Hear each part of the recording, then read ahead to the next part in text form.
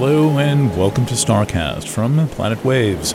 I'm Eric Francis, your neighborhood astrologer, here with the edition for February 15th, 2024. This is the STARCAST accompanying the weekly horoscope for 15 February, as well as the Aquarian Age essay that accompanied the article, long one in the old style of Planet Waves essays with quite a lot of news and astrology fusion. Before I get into the current astrology, the theme you just heard was the introduction theme for The Eye of the Centaur, my forthcoming reading. This is the spring reading, a video reading. We've done these now for many years. It's always a big event at Planet Waves. I do realize it's somewhat close to the annual edition having come out. However, this spring reading is focused on an event on the 8th of April, followed by one on the 20th of April, and then another event in May. And I'm wanting to run it a little bit early to make sure that it's in your hands and that you have time to use and apply and benefit from the abundant information and entertaining, exciting presentations of astrology that I've got planned for you. And I'll get into this a little bit more at the end, but very briefly, this is going to be a double spring reading. First, I'll have the 12 sign videos. Those go about 30-40 minutes apiece. Usually I run longer, and those will be for the signs and rising signs, focusing on a sequence of events that are in Aries, Taurus, and Gemini, 1, 2, 3, a quarter of the signs, as they affect all of the other signs, including the ones mentioned. And so this is a big sequence of events. When things get rolling in the spring, it is going to be very exciting, and people are going to be wondering what on earth is going on. And what is going on is a total solar eclipse conjunct Chiron as the main catalyzing event. I'll skip the others. So Chiron is the focus of this. I've worked with Chiron now since 1994 when I was introduced to it by Laurie Burnett, co-author of Pluto, Evolutionary Journey of the Soul. That is to say, the uncredited co-author of that book. And among the things she introduced me to was the work of Barbara Hand-Clough. And since that time, I have worked with Barbara personally and with Melanie Reinhardt and Dale O'Brien and many of the Chiron pioneers who got this whole thing going. And then I have worked with more than 1,000 clients doing their Chiron transit. So I have a tremendous wealth of information about Chiron, most of which I have not formalized and made available in any way other than in podcast presentations and a series of articles. So the twofer nature of this is part one, 12 signs using Chiron conjunct the eclipse in Aries as the catalyst, and of course handling all the other information. Part two is a set of readings specifically focused on Chiron. And they are going to be an introduction to Chiron, a nice, cohesive, what is this thing, discovered in 1977, introduction to Chiron. Second, Chiron through the signs. I've developed a notebook. I've got a lot of information about Chiron through the signs. We'll take it through all 12 signs. That's going to be about a 2-hour presentation, kind of a long lecture at an astrology conference, but done in my non-lecture-like conversational and fun way. Third, Chiron returns for people born 1968 through 1976. That's a lot of people in my reading and listening audience. And that will include information about all kinds of Chiron transits. Of course, if you're younger than that, born in the late 70s and so forth, this information is still relevant because your Chiron return is coming up as well. So 2 different parts, a 12-sign reading and then a special set of Chiron readings. All right, I'll have more to say about that at the end of this STARCAST. Let's just get into the astrology of the moment. This week's horoscope is written it's written based on 3 charts. First of all, first quarter, which is tomorrow, first quarter moon, which is the moon in late Taurus, square the sun in late Aquarius. And then I'm also looking at the sun's ingress into Pisces on the 18th of February. That is Sunday, I believe. And that is at 11:13 p.m. Eastern Daylight or Standard? God. Anyway, Eastern Time. Well, how is this computer on Standard? Oh, no, it is Standard Time. Sorry. This daylight savings time thing is incredibly confusing, and I am starting to think it is nothing more than a mind fuck. It just messes everyone up. Why move the clocks around? Just wake up earlier. Go to bed earlier, whatever you want to do. It does not matter if we change the time. It just makes things more confusing. That's my little editorial. Okay, the third chart that I'm working with is for the 28th of February, looking ahead toward that, which is the Sun conjunct Saturn in Pisces. So that's kind of an endpoint of this discussion. Mercury is right there, by the way, the Sun-Mercury conjunction, the midpoint between Mercury retrogrades coming up at the end of the month. Okay, so at the very moment I am doing this, 12:01 p.m., Gemini is rising, Vesta is rising here in Kingston. That's, of course, a local affair. And the moon is in exactly mid-Taurus. It's made a conjunction to Jupiter late last night. That's to say late Wednesday night. And it's about to make a conjunction to Uranus later on today. So that's 15:19 at about 8 o'clock tonight. There's going to be that Sun-Uranus conjunction. That means we are under the influence of this conjunction all day and all night. It's one of those expect the unexpected, get ready to change your plans kinds of events. These can be fun if they're not too disruptive. So that's to say you have the benefit of astrology to tell you a little bit about what's going on, and that means hang loose. And then it looks as if the last quarter moon is on Friday. Okay, so that's the moon's thing right now. Oh, one last moon thing. We have Moon square Mercury today, and that is always a reminder. It happens twice a month. It's always a reminder to check your facts against your intuition and check your intuition against your facts. And with the moon in Taurus, listen to what your body is doing. If you want to go somewhere, you think you want to go somewhere, and you can't get your body to get up and walk out the door, maybe that's telling you something. So rather than forcing yourself, ask yourself, do I need to be doing this? Do I want to be doing this? Is this really necessary? And work through some of those possibilities. But I think the idea of what your body is doing is a much more important hint about what you might want to be doing or quote unquote should be doing. In other words, you may be picking up on factors that are not exactly fully at the front of consciousness, but you know that's going on. I mean, how many times have you not gone somewhere and then it turned out that you didn't actually need to go there, or you really, really didn't want to go, but then you went and it was completely unnecessary. So Moon square Mercury is saying to work with both sides of that, and the body-oriented part of Moon in Taurus is very strong, and it's the kind of scenario where you might be like avoiding one thing for a reason that you don't understand, and then suddenly a whole other thing comes up, and then that's the thing to do. All right, a couple of weeks ago, I described the real-time test of Pluto in Aquarius, and what that looks like is that Pluto entered Aquarius on the 20th of January, and then Mercury came along and made a conjunction to that. That will tune us in. Pluto is not that easy to get a read on. Pluto, like all the outer planets, benefits from having some close-by inner planets in the conversation. This is just a simple thing that makes astrology easy to read.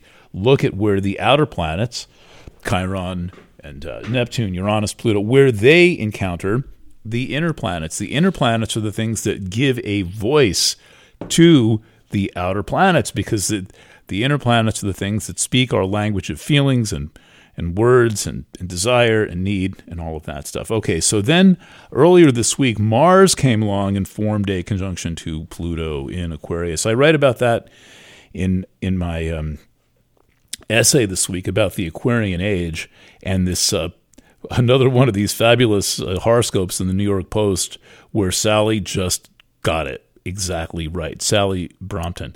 So that is, and that's covered in the essay. So what you get with this concentration still existing, it's only 2 degrees apart right now, between Mars and Pluto is a lot of concentrated power and a lot of influence. Let me see if I have there is a terrible tragedy at the Kansas City Chiefs game rally, their homecoming rally. That was very Mars conjunct Pluto in Aquarius. Think about it. Mars is martial. Pluto, war. It's a sharp object. It's the god of war. Pluto, often involved with death. Aquarius, involved with groups. It was pretty much a setup that was going to happen. And any astrologer who read that chart would have said, maybe wait a few days before you do this. Of course, that's not how things are planned in the real world. So we can forget about that. Okay, so then that had many different manifestations, depending on where you had that occur in your chart, different kinds of tension, different kinds of group dynamics. With Pluto in Aquarius, the theme going forward forever for most of us, the rest of our natural lives, or much of that, 20 more years, we'll all be pretty old when Pluto gets into Pisces, is studying group dynamics. People don't really do this very much. It's not a thing that's considered especially interesting, and there's not a lot of studying of things going on these days. But one thing to study with Pluto and Aquarius is going to be the way that groups behave. Next, another study in group dynamics.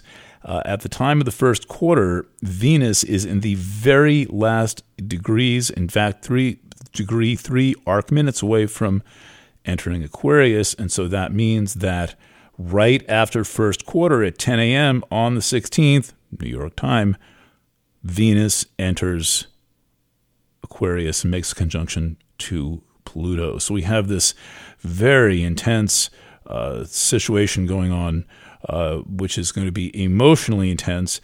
And also Venus conjunct Pluto is about sexual dynamics. It is a very lusty aspect.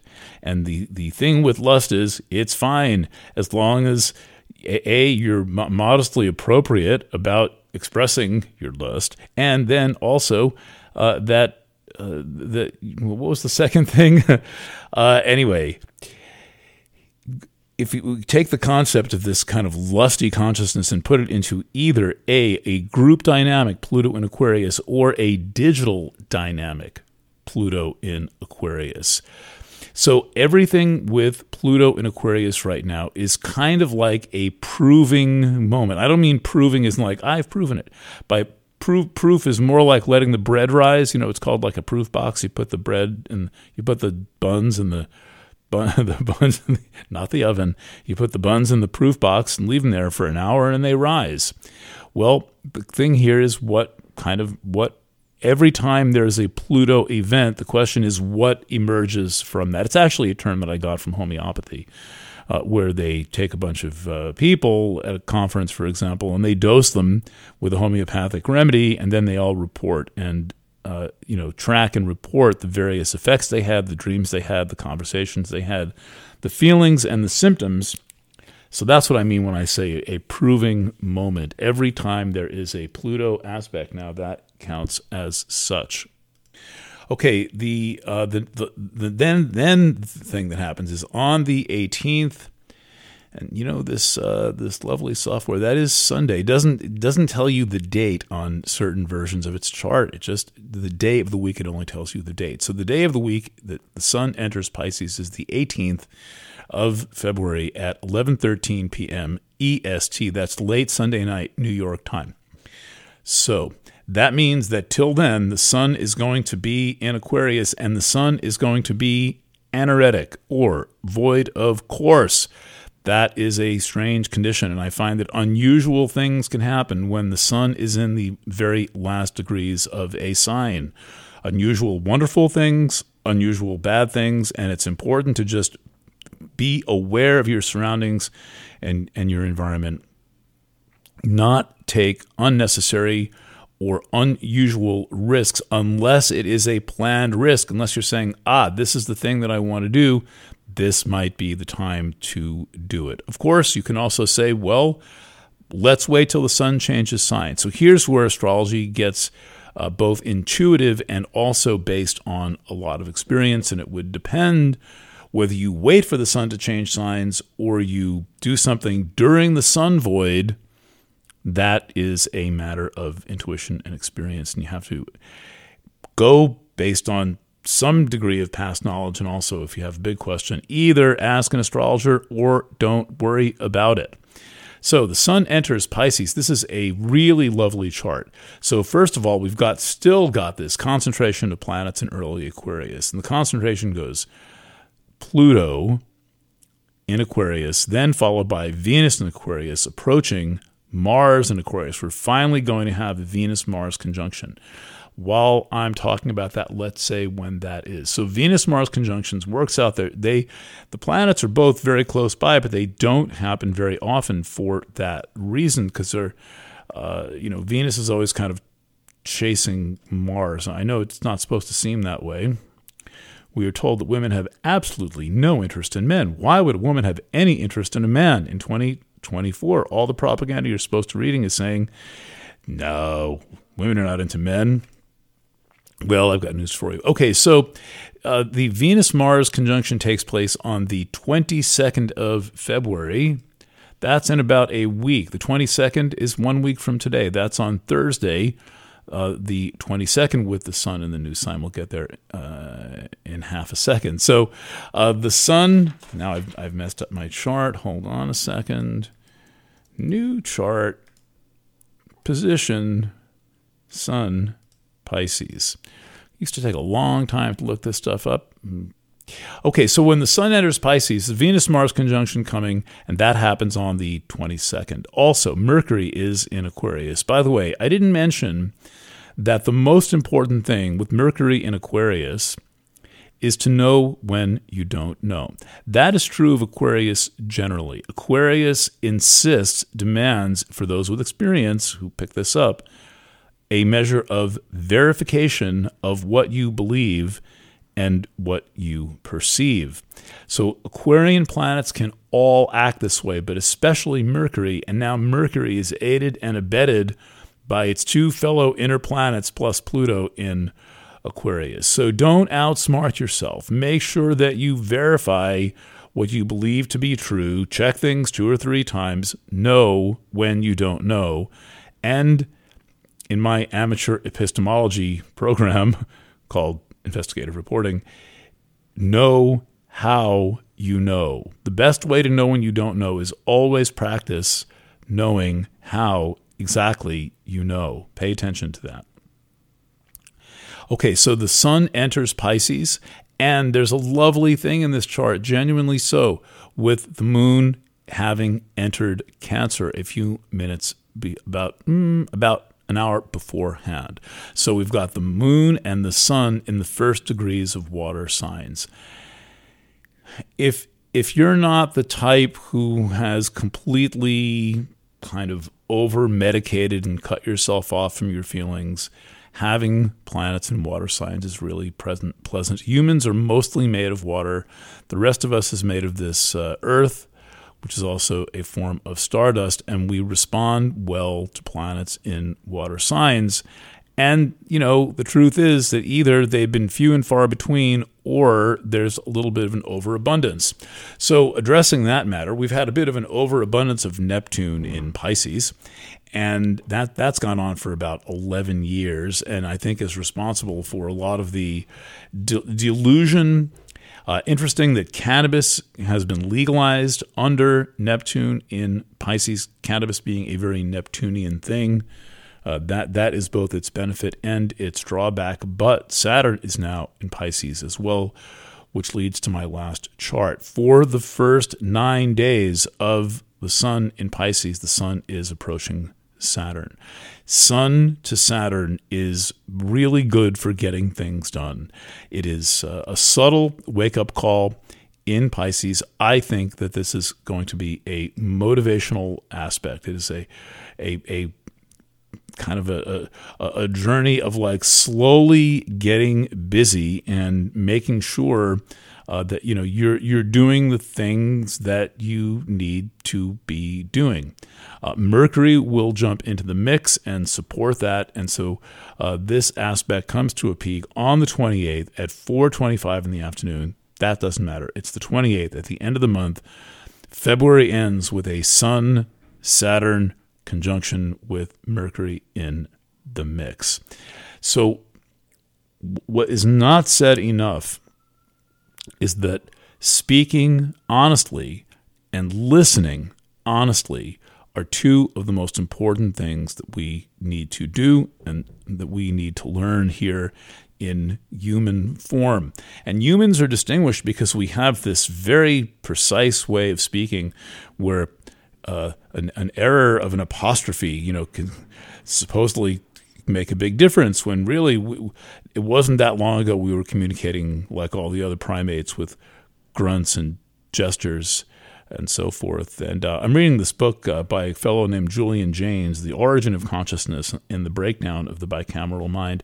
And one of his theories is that language developed as humans traveled north, and it was dark for longer periods, and they had to stay in caves and could no longer simply communicate by gesturing.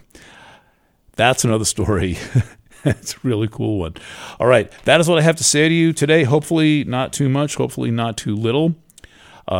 We are sending out a coupon today for the Eye of the Centaur to all of the buyers of Somewhere in Between, and also all of my current subscribers, including all levels of Substack paid subscribers.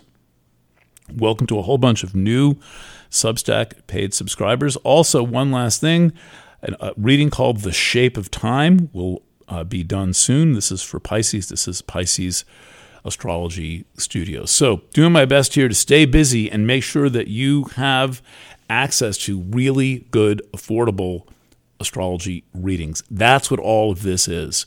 These products are worth far more than we're charging if they were charged at a consulting rate, which they're very close to. And so the idea is that I think that, a professional astrology reading in the 1980s cost a whopping $50. It was a godly sum of money back then. For much less than that, we're offering these very good quality, because I do them, astrology readings. All right, I'm going to sign off for now. There will be a Planet Waves FM this weekend. I'm looking at having this done early. It is going to be one heck of an edition.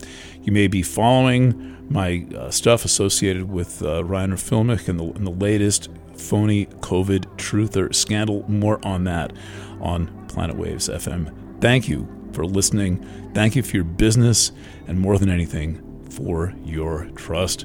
With love from a gorgeous, cold, clear day in New York, I'm Eric Francis. Thanks for listening, and stay in touch.